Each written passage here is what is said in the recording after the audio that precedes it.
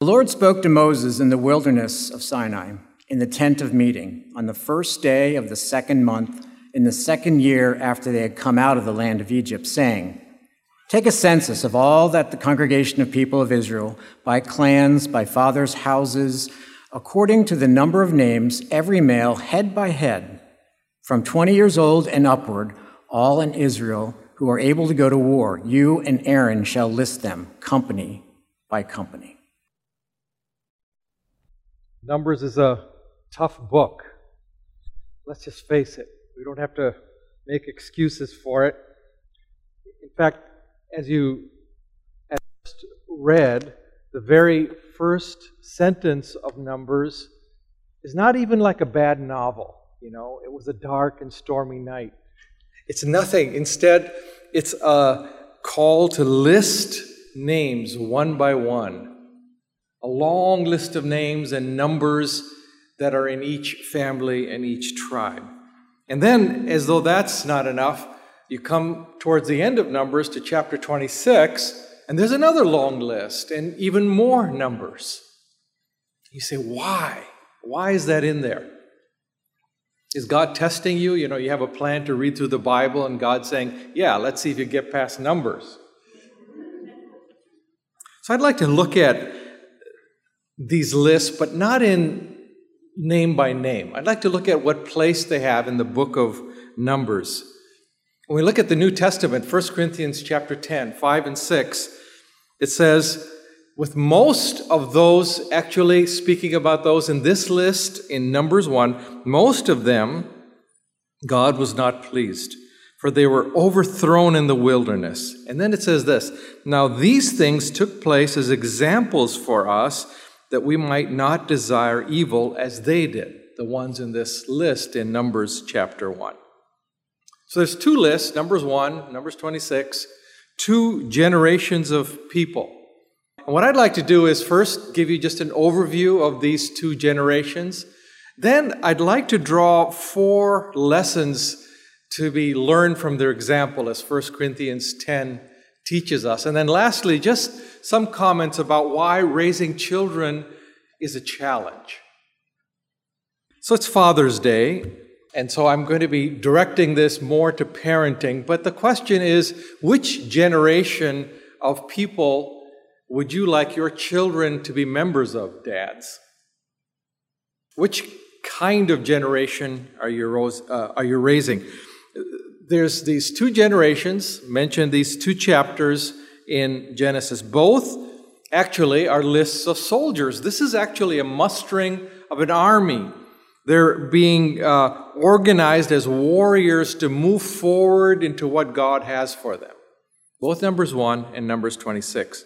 Both are children of God.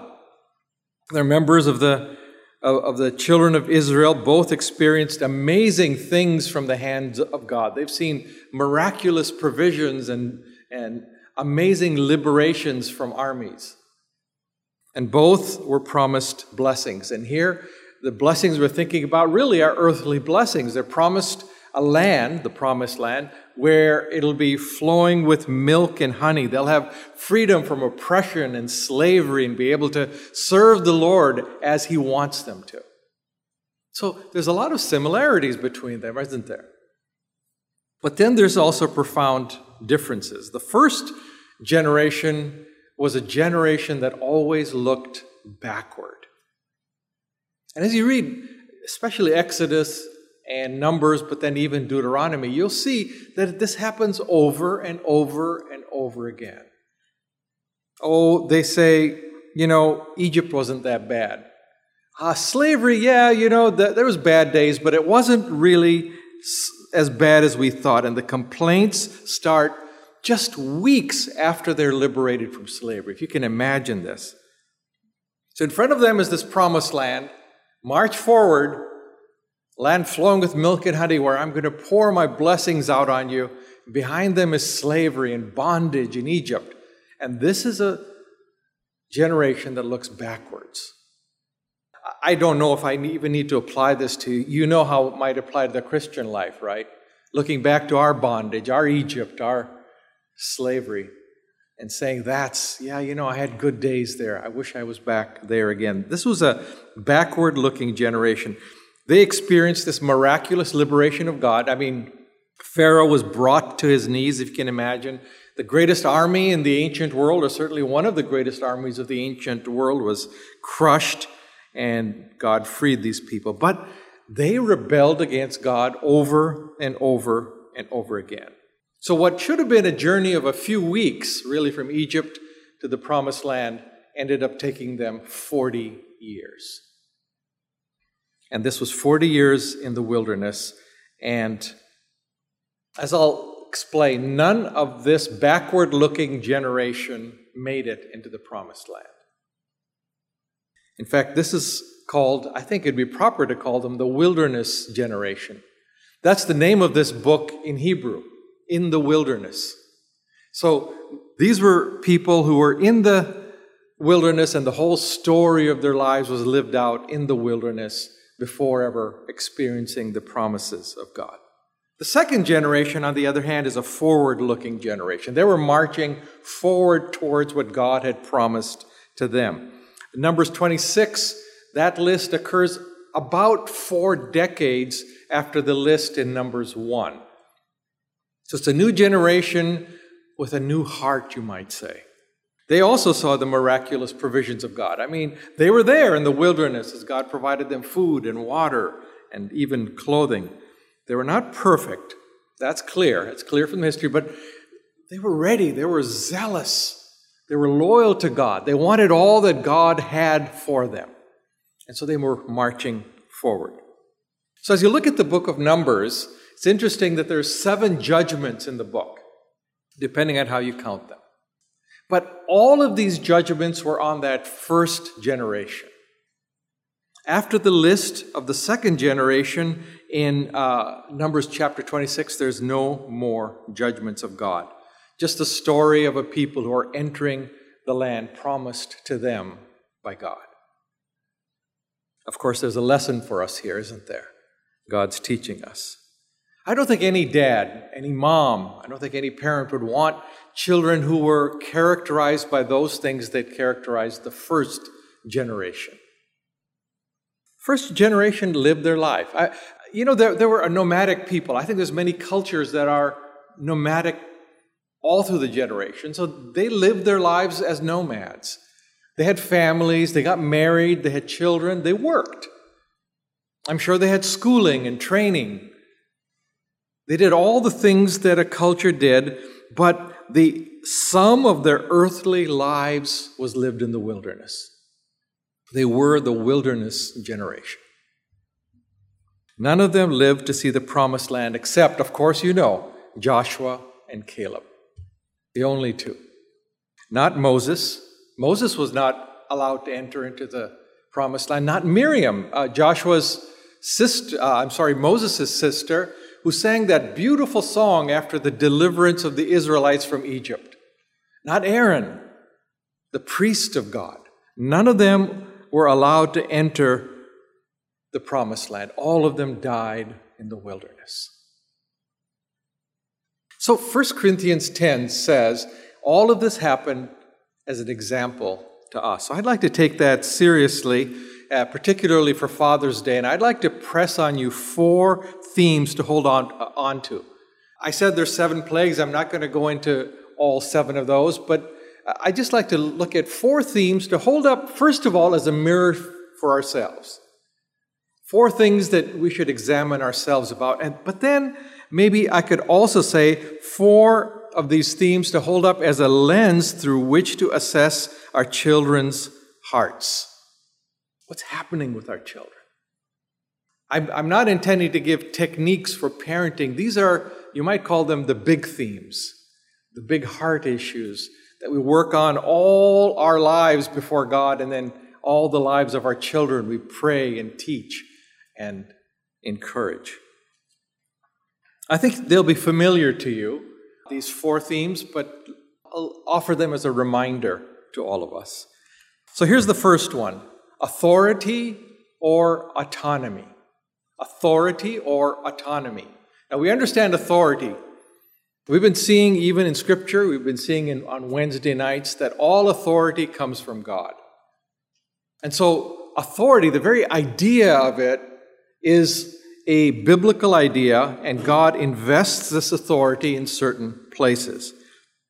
And of course, we know that honoring this God-given authority, learning to do that, begins in the home. Autonomy, on the other hand, literally means self-law. It means, you know what, I'm going to do what I want.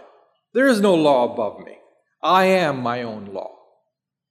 So it's this question, authority or autonomy. Israel was under authority. As you read Numbers, you'll see they were under authority in the home as well as in their civic life. And they were asked by God, they were commanded by God to recognize this authority. Just as an example, when you camp, where do you camp? Don't you drive around? Maybe you don't camp, but if you camp, don't you drive around and find the best possible spot for your family, the best scene, softest grass, whatever it is? But when the Israelites camped, each tribe had to camp in a prescribed place. They were under authority. This is Reuben where you camp. Judah, this is where you camp. Dan, this is where you camp. And they had to go there. They had no choice about it. They were under authority. Every tribe went where they were told. They were under the authority of the one God had appointed, Moses. And they were told, that's life, man. You don't get to camp where you want. I'll tell you where to camp. Authority was there in every aspect of their life.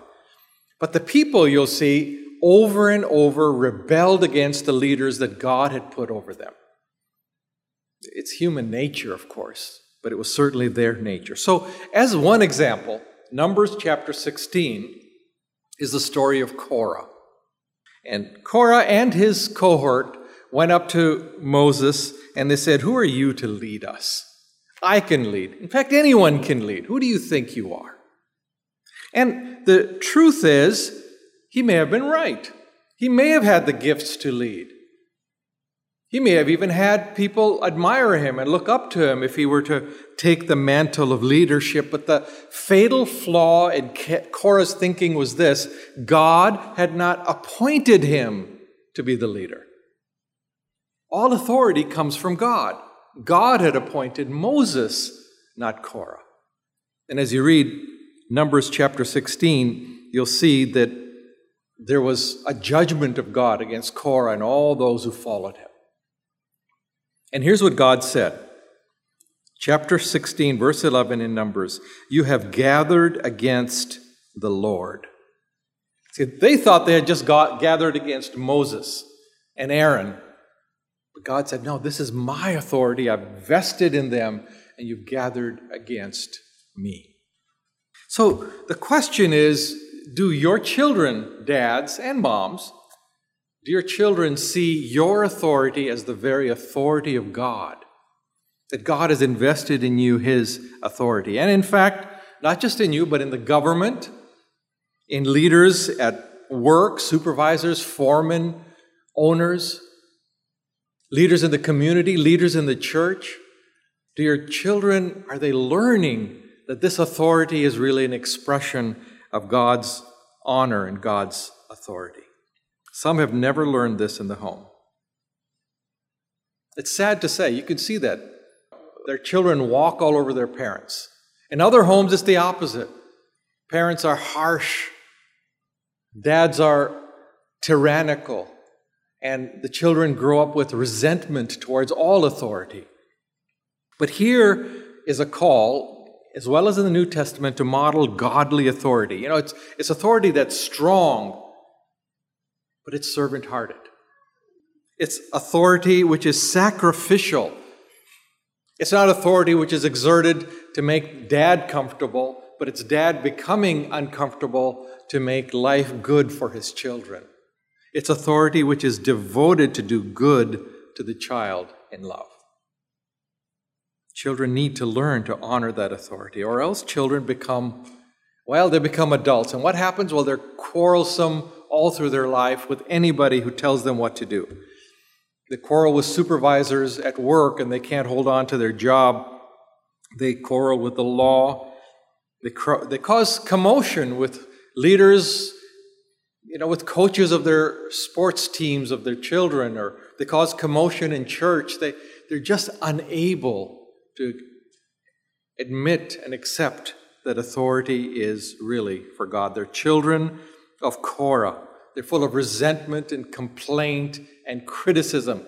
I could do what you're doing, and I could do it better, and maybe they could, but God didn't put you in that place, so get over yourself.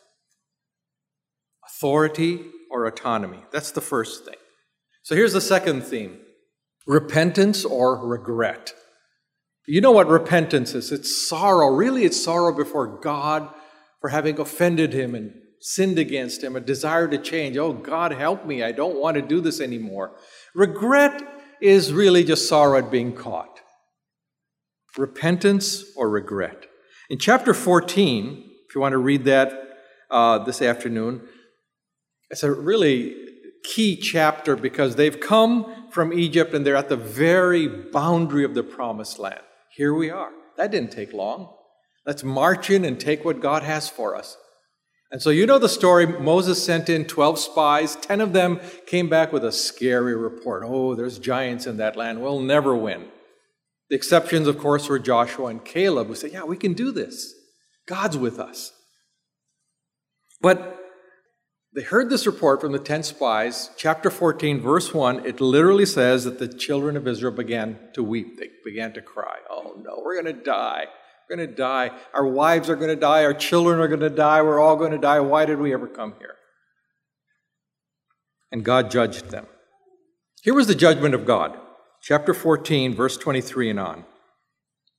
They, this generation, will by no means see the land. All of you will wander in the wilderness and die there. Wow, it's a hard judgment. Remember, this was the generation that had seen God defeat Egypt, liberate them from slavery. And they did nothing. They just sat back and watched God do this. Remember that. And now they can't trust God to give them what He has promised to give them. So God judges them. He says, you're all going to die in the wilderness. You know what they did? They did exactly what your children do. As soon as they heard the punishment, they said, no. We'll go. We've changed our mind. We'll go. We're ready to go. And Moses said, nope, too late. So some of them actually decided, no, we're going to go. Really, we're going to show that we've changed our mind. So they took up swords. They gathered a little army together. And against the orders of General Moses, they went against the Canaanites. And Moses reminded them what happened. In Deuteronomy chapter 144, as he's recounting their journey, he says, remember what happened? You ran because the Canaanites and others chased you like bees. They were put to shame. This is the big goal. It's the large goal of our Christian walk also, but it's the prayer and it's the goal of every parent to teach children to feel sorrow for sin. To put in them a desire to change. Not just to avoid punishment. I think that's natural. I'd avoid punishment too. But to more than that, to say, I want to be different. God, help me. Even to recognize the weakness and inability to change is a sign of God at work. I need help. And then to draw near to them as parents and to pray for them so that God draws near to them, so that they experience that grace and joy of being forgiven and restored, and that becomes sweet to them, sweeter than merely avoiding punishment. So here's the third theme. So authority or autonomy, repentance or regret. The third is contentment or complaint. Discontentment seems like such a small issue, really. Is that a big sin? That's one of those minor sins, isn't it? Yet, you might remember if you read 1 Corinthians 10, it's one that's focused on there. And it's one that is everywhere in the record of this first generation. Because the roots go deep. Ultimately, discontentment is a complaint against God Himself. You didn't give me what I need, Lord. We feel envy, we feel jealousy because God goofed up and gave someone else what really belongs to us. It's a complaint against God. And really, when you think of it, it's because we really don't know what would satisfy us. We think we know. Children think they know what would satisfy them. You know that as parents, but they really don't know. And when we're walking with the Lord, we also don't know. So these Israelites grumbled all the time. They murmured all the time. I know your children never murmur, never complain, but these children of Israel did. So what did God do? Well, here's just a sample. I'll give you 2 illustrations, and you can read many more illustrations in the book of Numbers and Exodus. So one complaint they had was, if I only had more. If I only had more. Numbers 11, we looked at that a few weeks ago. They were complaining that they didn't have meat. Now, they did eat meat. You should remember this. They had flocks and herds with them as they left Egypt, so some of them were used for meat. They also celebrated the Passover, and the main dish at the Passover was mutton. So they really did have meat, but they wanted more.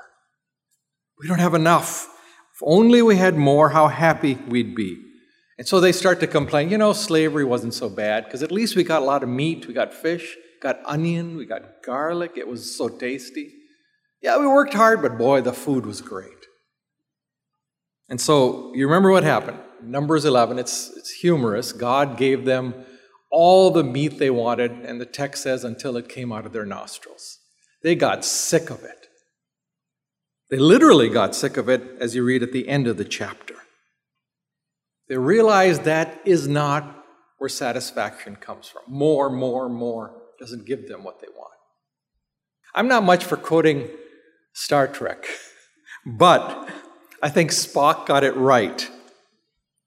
He said, "You may find that having is not so pleasing as wanting." You know what? We find that in life all the time. Having is not as pleasing as wanting. Our desires fail us. We really don't know what would satisfy us. We really don't. Having more doesn't really satisfy. If you want proof, point your kids to the toys scattered all over the room and say, remember when that toy there was going to make your life so happy, and now you kick it under the bed because you don't even look at it? More. All I need is one more thing, and then I'll be happy. And it doesn't work. Let me give you one other illustration of how they didn't really know what they needed for satisfaction. It's in Numbers chapter 20. Children lose perspective. Everything is wrong. Everything is wrong. So they were thirsty. That's what was really wrong. But they complained that everything was wrong. Their leaders were wrong. God was wrong. They saw things way out of proportion. They said, instead of praying and saying, God, I'm thirsty. Could you give me a drink? You know what they said? They said, why did you bring us out of Egypt? Did you bring us out here to die in the wilderness? Over-dramatized, right? Not really in control of their emotions. So what did God do? Really, he didn't do anything. They were foolish children. God gave them a drink. Yeah, he used Moses. It was miraculous. You can read the story. But he gave them a drink, and they were quieted down. That's all they needed was a drink of water. I don't know if that's true with you guys. Sometimes you have kids. All they need is a bite to eat, and they're just losing it like it's the end of the world. Here, eat this and be quiet. They don't know what they need for their souls to be satisfied. And by the way, neither do we. We're often crying for the whole world to be turned upside down, and God says, here, take a drink and shut up. Teach them. Teach your children. 1 Timothy 6:6, there is great gain in godliness with contentment. Otherwise, what happens? They grow up wanting more and more and more, rather than learning how to truly enjoy what God has given them. I just need more money. I need more degrees. I need a bigger office. I need more junk to fill my garage and then fill all the storage sheds I have. and for some reason, I'm still not satisfied. Teach them contentment. It's a lifelong process, contentment. So here's the fourth one, worship or idolatry. Worship or idolatry. You know the first command, to love the Lord your God with all your heart, mind, soul, and strength. It's the foundation of life for God's people. Everything begins there. Everything comes from there. In fact, it's interesting that communal worship, corporate worship, was at the very center of their life, even their civic life. So if you look at Numbers chapter 2, you see that when the tribes encamped, I said they were designated where they were to encamp, but it was with the tabernacle in the center. The tabernacle was the worship center. And the worship was literally at the very center of their communal life. God was telling them physically that He is the center of life. Worship was the organizing principle for their family, for their community, for their civic affairs, for their morals, even for their thinking about the world. God is at the very center of our life. So, dads, the question is really, how are you doing in this? How are you doing in making God the very center of your family? Our family schedules and priorities settled around that communal worship. You know, Hebrews 10, 24 and 25 is not a throwaway verse. You know, where it says, don't forsake assembling yourselves together. That's the will of God. God wants us to do that. If we say to our children, Christ is Lord of my family, and if that's embroidered on pictures on the wall, but if His lordship is only words, then the children will quickly catch on. They'll see that Dad is just playing with words. He doesn't really mean it. How is the lordship of Christ imprinted on our schedules and on our family life? God has to be the center of our thinking. I think in this day and age, with a lot of turmoil going on, even thinking about COVID or thinking about race and justice and thinking about equity in 100 different settings, how are we showing our children that God is at the center of our thinking about these things? When we see the news, when we hear about discussions about the environment or justice or sexuality or entertainment, dads, are you showing that the God who revealed Himself as in Christ is the only one who really makes sense of it all? There's insight there that helps us to understand what's happening in the world. C.S. Lewis had this wonderful statement. He said, I believe in Christianity as I believe that the sun has risen, not only because I see it, but because by it I see everything else. Dads, are you showing all of life in the light of the Lord Jesus Christ? Worship or idolatry? So as I conclude, I just want to ask, which generation do you want to raise?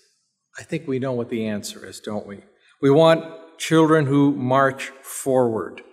We want children who are walking after the Lord wherever He leads, eager to taste the fullness of His blessings that He has for us.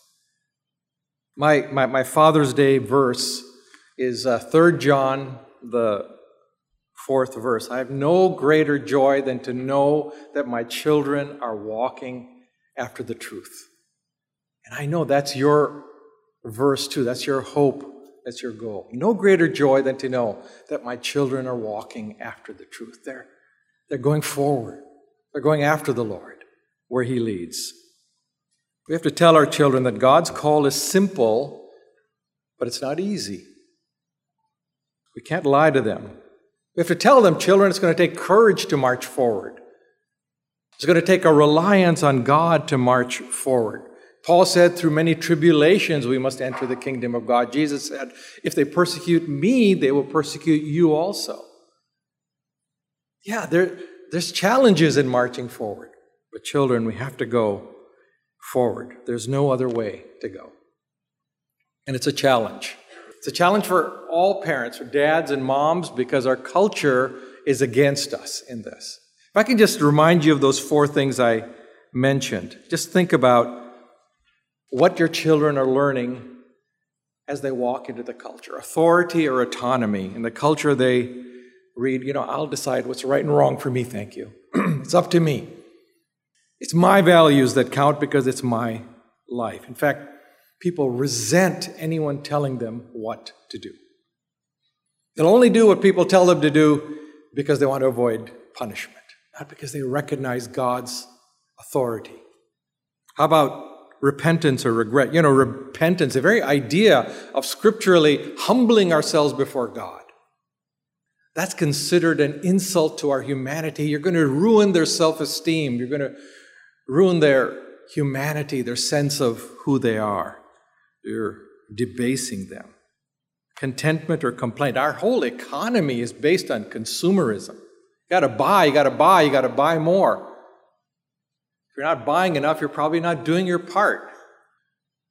And so we see ad after ad after ad telling us how happy we'd be if we had this. And you know what? If you order in the next 30 minutes, you can get 2 of them. And boy, will you be happy then. Satisfied. That's what they read. And worship or idolatry. Oh, there are so many choices today. So many choices. Our young people, I pray for them because they have to make these choices. Who am I going to follow? Who am I going to admire? Who am I going to model my life after? Who will I give my loyalty to? Who will I trust? And the answer might be nobody. For a lot of people, the answer is I'm going to trust nobody but me. I'm the only one worthy of that kind of loyalty and love. Joshua was one of the 2 from the first generation who made it into the promised land. And here's what it says in Joshua chapter 24, verse 15. So he turns to the people and says, yeah, you're going to have a lot of choices. Go ahead, choose. I'll tell you what I'm going to choose, though. He says, if serving the Lord seems undesirable to you, then choose for yourselves this day whom you will serve, whether the gods of your ancestors from beyond the Euphrates, or the gods of the Amorites in whose lands you are living. But as for me and my household, we will serve the Lord. That's a commitment, dads. That's our motto. As for me and my household, we will serve the Lord. So dads, let that be your motto. Moms, let that be the motto in your home. Pray for your kids. Pray for them. Teach them. Train them in the ways of the Lord. Create in them an appetite for the Lord Jesus Christ. Show them how He makes sense of all of life and everything that they're experiencing in their own heart. Show them that whatever else they might lose by not going backward, going where everyone else is going, it compares not at all to the good that God will do them. He will keep His promises. Teach children to march forward with courage and with fortitude, to stand up with what's good and what's true and what's righteous and what's holy, because that's the kind of soldiers that God wants us to be. There was a slave trader. You know his name, John Newton.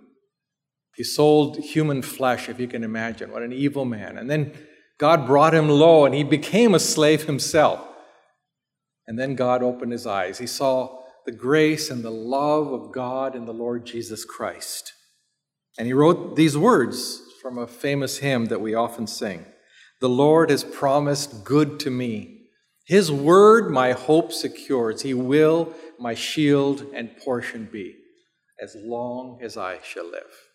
May that be true in each of our homes. Let's pray. Lord, we pray again for the families represented here, the families of those who are watching.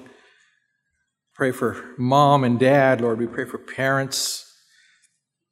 Oh, Lord, first examine our hearts. We want you to be the Lord of our lives. And then, Lord, we pray for our children. They're so precious to us. We'd rather die, Lord, than to see them harmed.